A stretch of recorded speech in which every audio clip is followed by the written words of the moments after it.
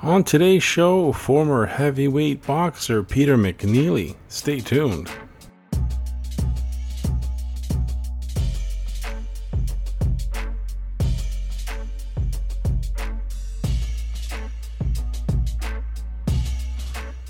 Welcome to the Sunday Night Army podcast. I'm your host, Jacob, and I have a fantastic episode for everybody today. And it's going to be a really long episode, very informative. Hope you guys enjoy it because today's guest, Hurricane Peter McNeeley, is a former heavyweight boxer. He fought Mike Tyson. He fought Butterbean. A lot of cool stories on today's show, and he gets into a lot of detail on how he started, about his career, about how he grew up in boxing, how he was late to training in the sport, but his professional record is 47-7. He was pretty cool between 91 and 2001, where his career lasted. So, very interesting interview. I learned a lot. And it's nice to have these stories that just the boxing world you don't always get into, because it's just not, just stuff you see on TV. It's behind the scenes. It's how you grow up. It's how you train. It's how the road is. It's a lot of really good stories, and I really love that part of the interview. It was fantastic, and Peter's fantastic. Mind you, we were both, while recording this, we were both, I had my outside studio. He was by the pool down there in Boston, and I was by the pool here up in Canada because it was a beautiful day and we were both enjoying it, our days. So we had a cool interview, and it's a really long one. We had a good time, so you'll hear a lot of background noise, people screaming and enjoying their time, and that was just a good way of chatting with someone when they're in a relaxed environment, and it worked out really good. This was a really, really cool interview. Hope you guys enjoy it. Now, of course, follow me on all social media. Just look for the Sunday Night Army at the Sunday Night Army, and on all streaming platforms. Don't forget, if you want to support the show, find the link in bio, and get yourself to the merchandise store. Grab a t-shirt or whatever else you want, phone case, or buy me a coffee. Either one of those works for me. And for Peter, of course, we'll get to that, where he has an Instagram channel, obviously tagged underneath the show post on all social media. So enjoy that, and let's get to the interview. So right now on the Sunday Night Army, I have a special guest, former heavyweight boxer, Hurricane Peter McNeeley. How are you today? Thank you very much. Well, it's a beautiful day here, Peter, and I know you're enjoying your 100-degree weather out in Boston. I sure am. Lovely, lovely. So am I. But thank you for coming on the show, and I'm very happy that you're joining me today, because I haven't really dug into all the boxing I used to watch for a very, very long time, and doing all the research and rewatching all the videos of things I used to watch really brought back a lot of memories. So I really thank you for that. Yes, thank you. Today is the 12th. So in 8 days, August 19th, will be 26 years since I fought Mike Tyson. That's correct. That's correct. And everyone I talk to remembers that fight that you're in for many, many reasons. And I do want to get into it today. But first, I want to know a little bit more about you. And if you can tell me a little bit, how was it growing up in a boxing family, and how your father, who was also a heavyweight boxer, how it influenced you when you were younger? Okay, so when I was about 10 years old, I crawled up in the attic, and I didn't really know at that time, 8 or 10 years old, I wasn't really sure what was going on. But I was in the attic, and I found my father on the cover of Sports Illustrated and Ring magazine. Mm-hmm. So, back in those days, I mean, we're talking late 70s. And, in those days, Sports Illustrated was like the only sports magazine around. Yes. And Ring magazine had been boxing magazine was also legendary. Mm-hmm. Sadly, in newspaper articles and trophies, I discovered all this stuff, of my father's, and came to find out that now, unfortunately, my grandfather, my father's father, Tom McNeeley Sr., passed away like a year and a half before I was born. So I never knew the man. Mm-hmm. But, hearing stories from my father and my relatives that my grandfather, Tom McNeeley Sr., fought on one of the, it was a preliminary fight, but he fought on the first event at the old Boston Garden. Oh, wow. And, it was just like a 4 or 6 round preliminary fight, but it was a championship fight between Andre Rudis and Honey Boy Finnegan. Oh, wow. And, but of course, then, when I was discovering and, finding out about my father, I just couldn't get boxing out of my head. But, out in Medfield, where was I going to box? You know what I mean? Mm-hmm. And, also, unfortunately, in 1980, my mom and dad split up. Mm-hmm. And my father moved closer to Boston. It was only like a 15-minute ride from Medfield. And it was called Newton, Massachusetts. And that was my father.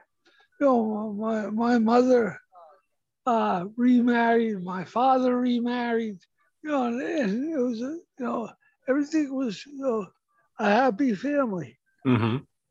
happy extended family. But when I was a kid, one of the first times boxing was at a CYO, like myself and my little brother Snubby. We would go visit my father on the weekends, and in Newton was a legendary old fighter by the name of Joe DiNucci.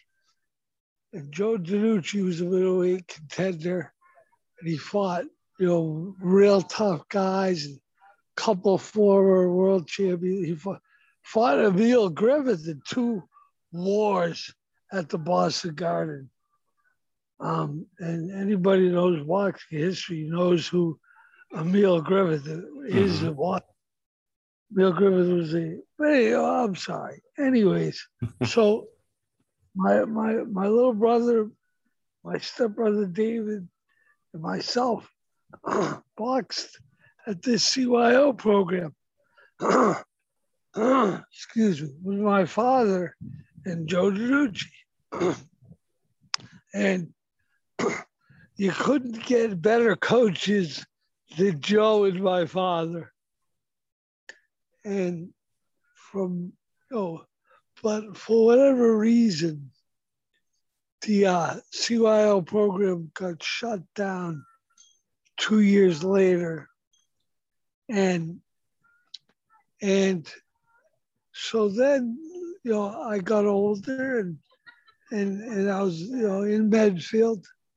And I have two older brothers, and then my little brother Snubby, and all four boys played 5 years of high school football, Oh wow. meaning eighth and ninth grade on the freshman team, and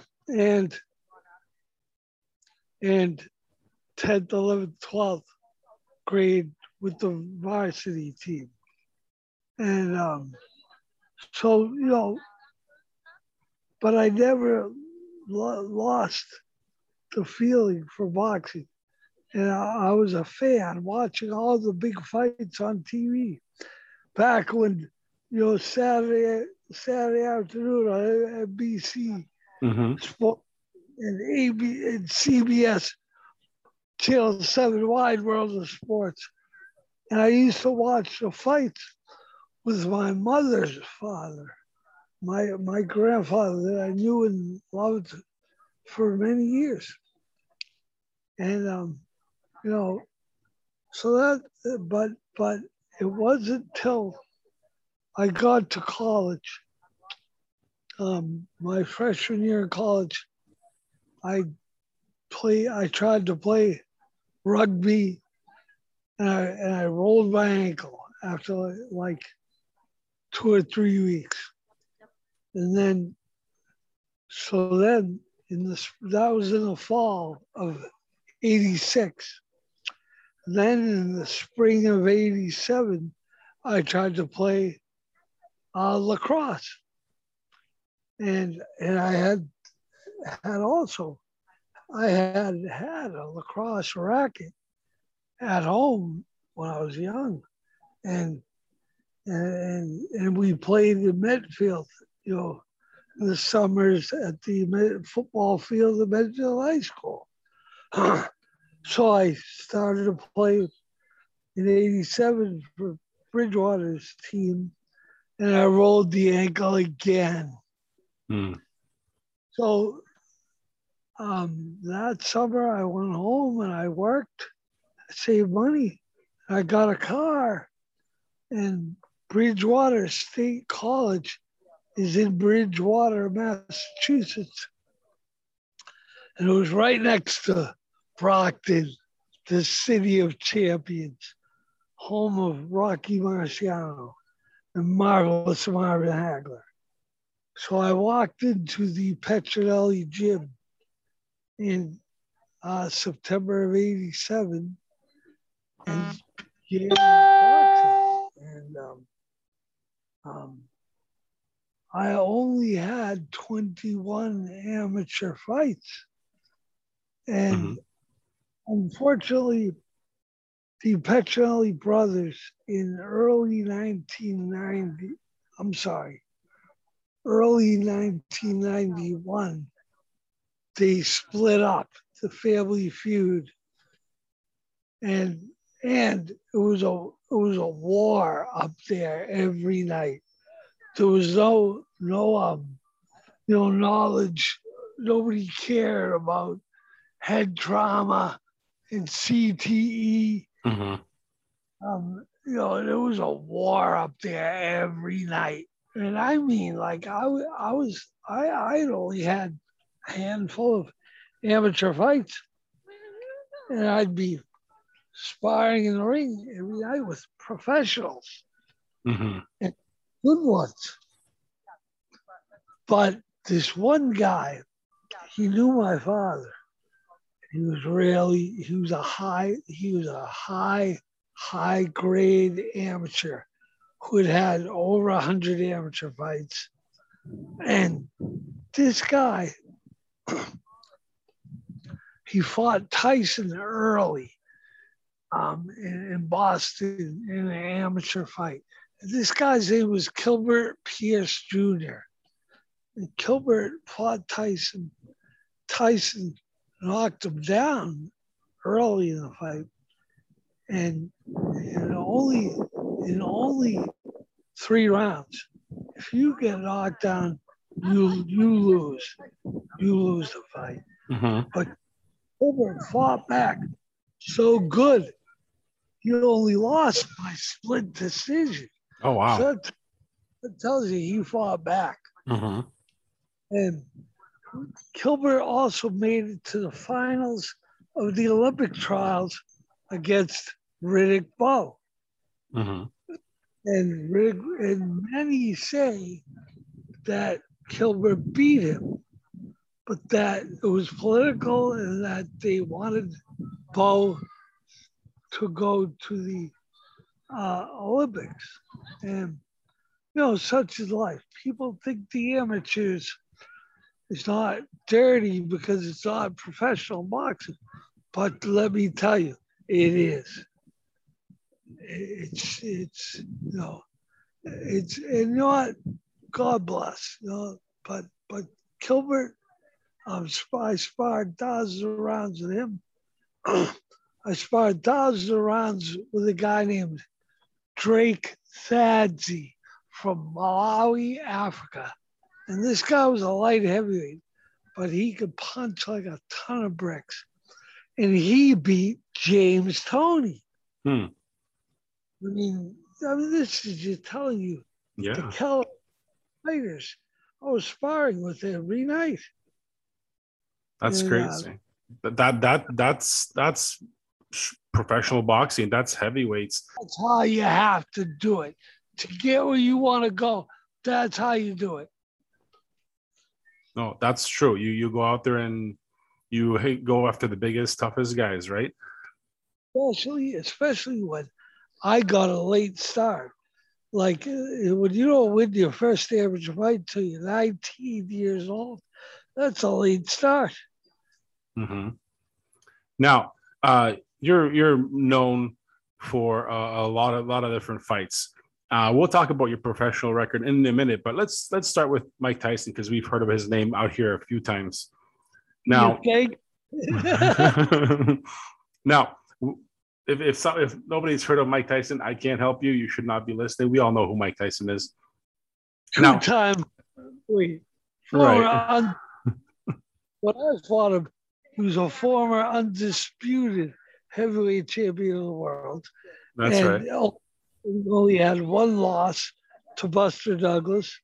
And so after our fight was long after, he retook a couple of the belts. Mm-hmm. That's right. Now, he's one of the best of all time, pound for pound. And I watched your fight with him a few times. I want to know about what you were feeling in the atmosphere before the actual fight. What were you thinking? What were you feeling? What was the atmosphere like? Well, I tell you this. Now, Mike had just gotten out of prison. Mm-hmm. So he they had to give him, so we signed the contract first week of May, 95. But we ended up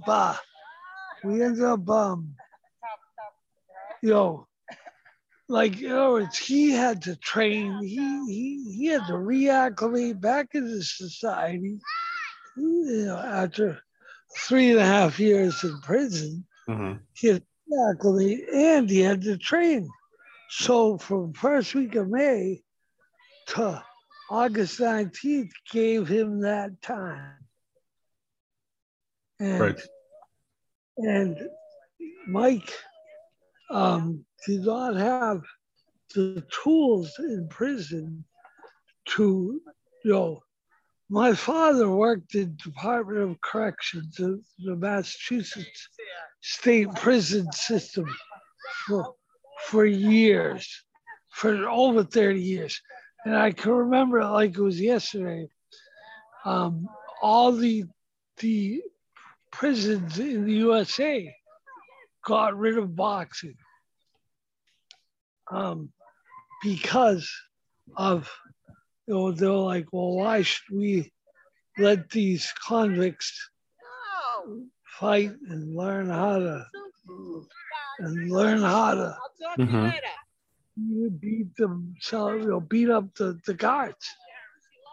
So I understood. you know. Mm-hmm. But thank God, in spring of 1991, I came out of the Petrelli. Now, by this time, the Petrelli brothers had split up, Family Feud, and things got, a little strange up there. And one brother was running the gym in the day, the other one was running the gym at night. People were choosing sides, and I sparred countless rounds with Marvin Hagler's brother, Rockin' Robbie Sims. So, and at this time, I was 195 pounds. So I was able to spar middleweights, light heavyweights. And, and again, starting so late, I had to get experience. So I came out of the gym one day, and a guy approached me, and his name was Vinny McNeeley. And he said, "Hey, listen, I know your father. I know your Uncle Brian. I played football with your Uncle Brian." And this was all facts. Vinny had been out of the fight game for 10 years. And one of his former professional fighters made a comeback after 16 years out of the game. Oh, wow. So his name was Paul Poirier. And I have pictures, you see pictures on my Facebook or my Instagram. I have one, I think I'm almost positive it's on Instagram. It was a picture of myself. On my right was my father, me, Vinny, and Paul Poirier. And it was after my first fight and win at Foxwoods Casino in Connecticut. And I joke with people, it's not a joke, but in the picture of the four of us, I'm the only one still alive. Oh, wow. My father passed away 10 years ago. Vinny passed away in 2008, and Paul Poirier passed away not long after. I'm going to say Paul passed away in 2015, but both Vinny and Paul Poirier had massive heart attacks. Mm-hmm. And they both died in their sleep. Oh, wow. That's how, hey, if and when I die, that's how I hope to go. So let's get into your fight with Mike. Tell me what was going through your head sitting in the back in the arena, waiting for it. Were you prepared enough? Well, now people don't know this. I was 36-1 going in, but so that's 37 pro fights. And Vinny said, "Look, you're not getting any younger, and we gotta do this." I mean, Vinny was an old school fight guy. He was a promoter, manager, trainer. He did all three, and he did them good. He knew the game inside and out. So when myself and him went to Vegas first week of May, there were more reporters at that press conference than there were at most of my fights to that time. And the press came right at me. Mike came in, said a couple words at the podium, and then he took off. So they all jumped on me. And I said it from that day. I said, I'm going right at him. And then, as you saw, that I went right at him. Yep. That's right. You did. Now, would you, knowing what you know now, would you change your strategy if you were to go back and do that? I will say no, because I don't believe in what ifs. What if this? What if that? I'm a realist.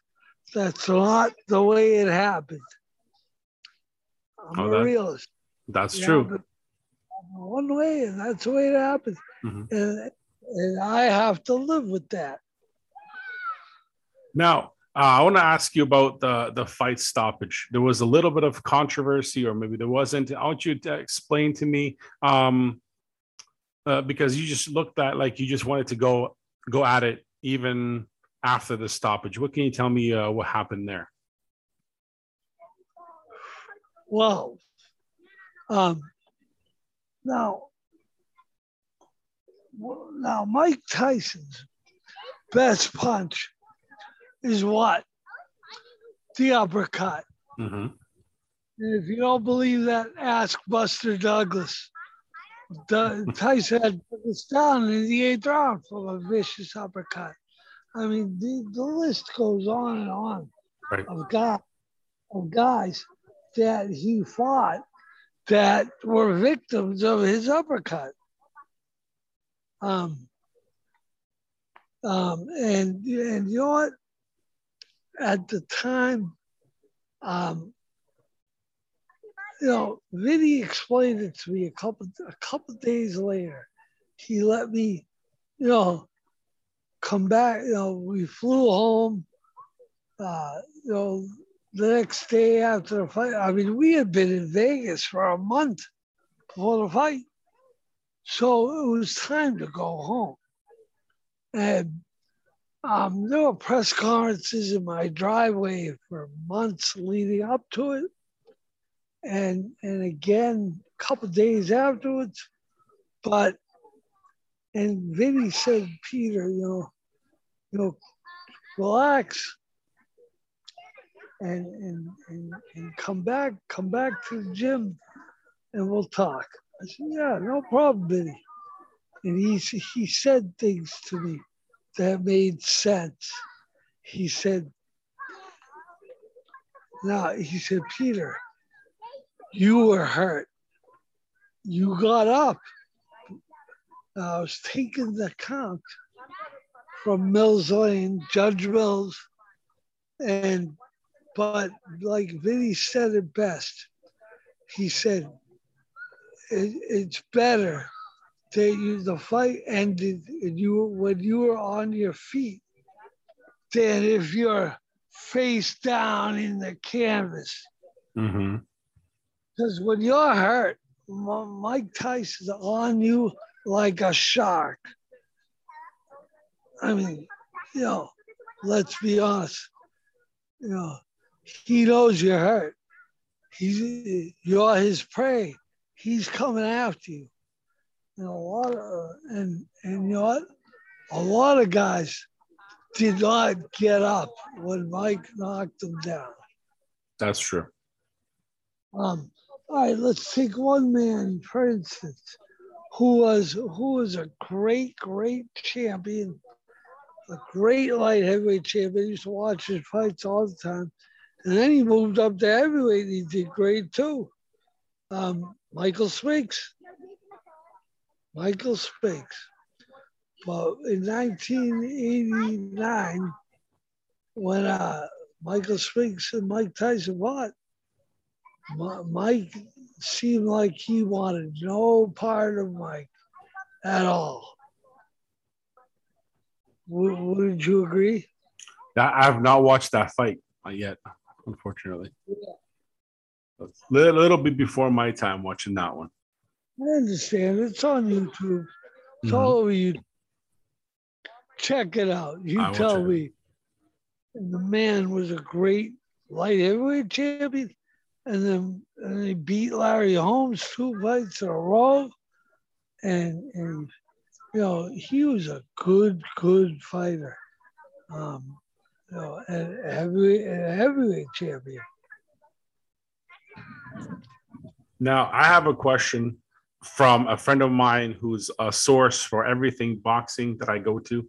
He knows everything. He's my dictionary and everything for boxing. He does a blog, he does a podcast, he does everything. So he had two questions he wanted me to pass to you for some interesting ideas here. Now, first question that he has is: you had also a chance to fight Butterbean. How did his power compare to Mike Tyson? Butterbean. See, now I had a promotional contract. Vinny and myself had a promotional contract with Don King 14 months before Mike Tyson got out of prison. Mm-hmm. So, I mean, when we signed a contract with Don, we knew something was going to happen. Something good was going to happen. Now, and people don't understand this. To get to the Tyson fight, I had 37 pro fights in 44 months. Right. Figure that out.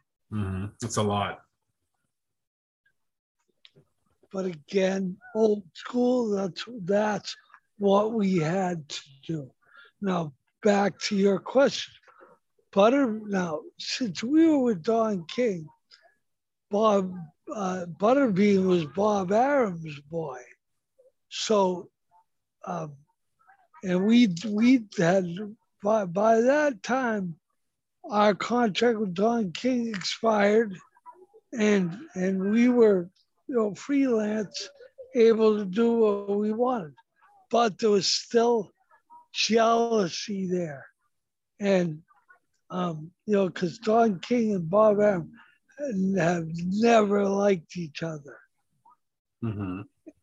And so, but anyways, Butterbean could have busted a grape, could have punched, never had me on the canvas. No standing 8 count, nothing. So you tell me, go watch that fight a couple times on YouTube. I mean, come on. Mm-hmm. No, that's true. Watching that one, because I did watch it a few times, there was no technical ability there from his side. That's for sure. Now, one thing I will give Butterbean credit for, when he fought between 340 and 360 pounds. For me, he got in shape, and he weighed 311. Wow. So I'll give him credit there. But again, couldn't punch. Mm-hmm. Just swinging. Mm-hmm. That's true. Well, a second question for you from my friend Andrew. What is your opinion on the sport now and the heavyweight division that they have? Well, I still watch fights today, and I love Deontay Wilder. I thought the first fight with Fury. Yep, Tyson Fury. Yep. Did not agree with the draw, but I had to think back. And before they announced the decision, I was watching with my best friend Dan from New York, and my wife, and I said to them, "It's gonna be a draw." And they're like, "You kidding me?" They were like, well, everybody thought Wilder would win because Wilder had Fury on the canvas twice. Now, I said, no, it's going to be a draw. Sure enough, I was right. But why did I know that? Or why did I predict that?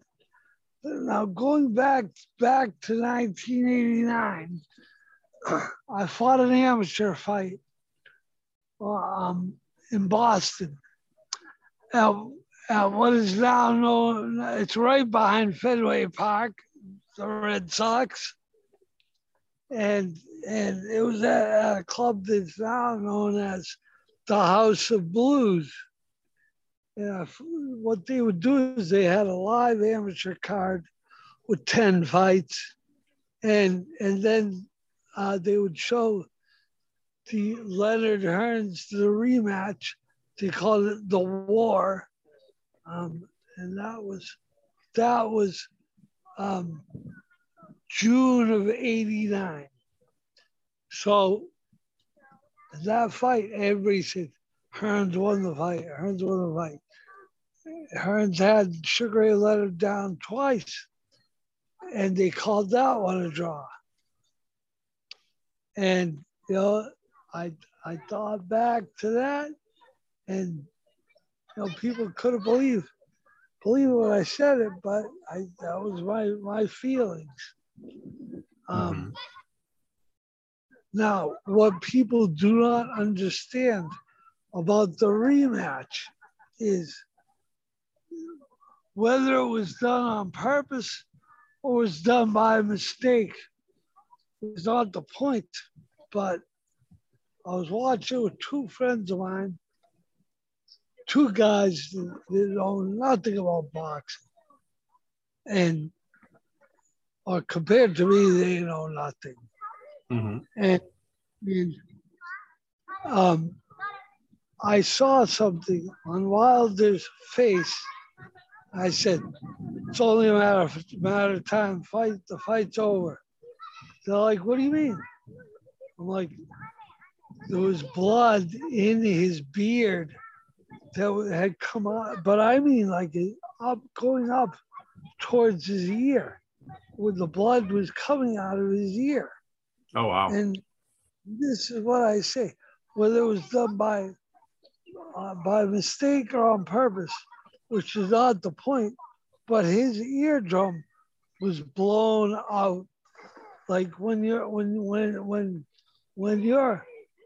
ear bleeds like that right in the middle of the fight, that means your eardrum's blown out. Now, it happened to me twice as far as mine got perforated, little holes in the eardrum. It happened to me twice, early in my career and then after Tyson, later in my career. And even that was a pain.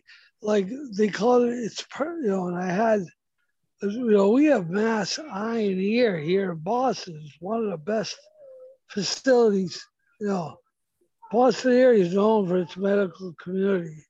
So I went there for the first one. And I had to wait, a little while for it to heal. And then, and then again, when it happened the second time, again, it had to heal. But the difference was mine was not blown out. Mine was not bleeding. Right. And that's why it's been so hard to get the rematch in order. Why it took so long? Because when your eardrum is blown out, it needs to be surgically repaired. No, that makes sense. Yes. That makes a lot of sense. Yep. So, here we are. And now, unfortunately, the fight was supposed to happen a couple of weeks ago in July, but in this day and age of COVID pandemic worldwide, problem, you can't not say, oh, well, they're lying, because it is incredibly possible that, not so much Fury, but his people, his trainer, his farm partners, whoever, people around him got it. Who knows? Maybe Ferry got it. I don't know. But I could understand why, Now, but hey, it's put off down the road. I think now it's scheduled for late October. We'll all be anticipating that one. Now, last question that I have for you. It's something that I watched on your YouTube channel, but I want to get a little bit more out of it. Mike Tyson, you had a video of Mike Tyson had some very nice things to say about you in an interview he did. How is your relationship then and our boxers friends outside of the ring? All right, you know what? Now, when the bell rings, you go to war. When the bell rings, you go to war. Mm-hmm. But it's over like true sportsmen. Thank you. Great. Congratulations. Good luck. Mm-hmm. And you know what? Mike Tyson came to Boston in September of 1998. And, a friend of a friend, I'm sorry, he's actually a real good friend of mine. He was a limousine driver. And it wound up, he was driving Tyson around. So, next thing I know, Mike Tyson was on my voicemail and wanted to see me. And originally we were supposed to go out to eat dinner and then go to a local club. And I had a fight coming up, and I was perfectly fine with which I did a few times where I'd go out and I'd drink Coca-Cola or Pepsi or ice water. And so, I was ready to go. But some things happened, and, Mike has his own life, married, kids, you know what I mean? So, but he sent the limousine to pick me up. Limousine took me to his hotel room. Hotel was in Harvard Square, what they call Cambridge, which is basically his Boston. And Mike had me up to his hotel room, just me and him in his hotel room. And we hung out for about 45 minutes. And you know what? He did not have to do that. He did not have to leave a voicemail on my answering machine. He did not have to have the limousine driver come get me. He did not have to have me up in his room. But that's a true sportsman. When the fight's over, we're all friends. The toughest fight of my career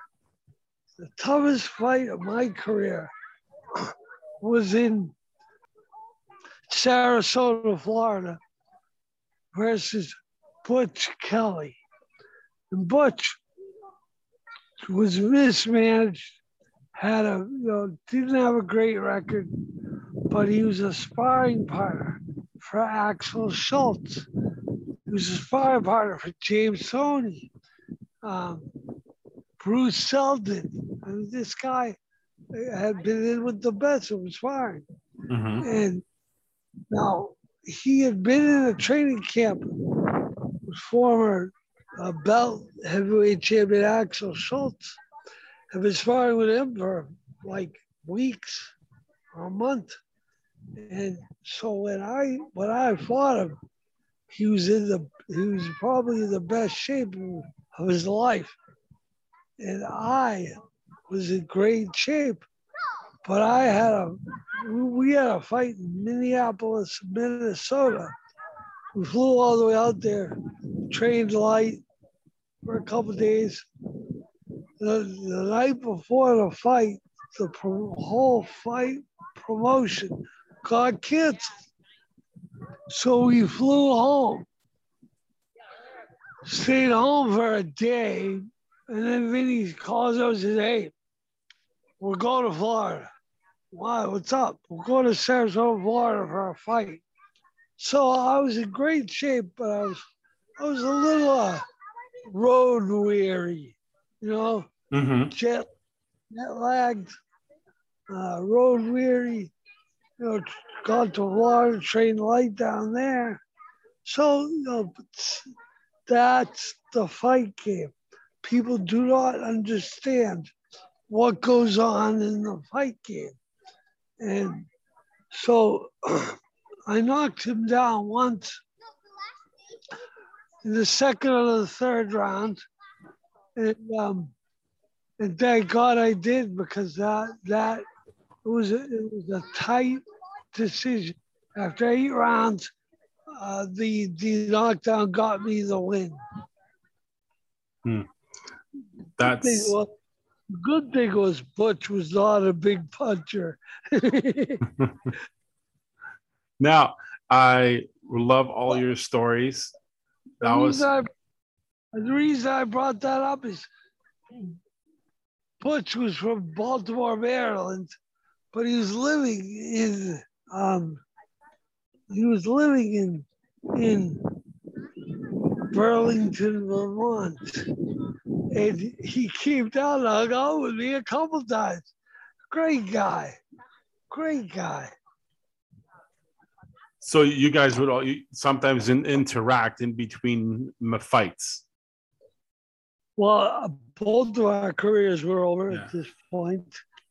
Here's another one for you.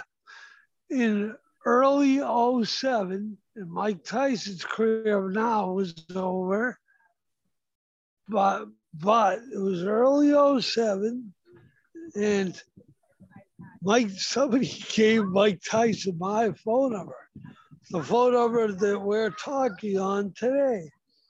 And Mike called me up, and he left a voicemail on my machine.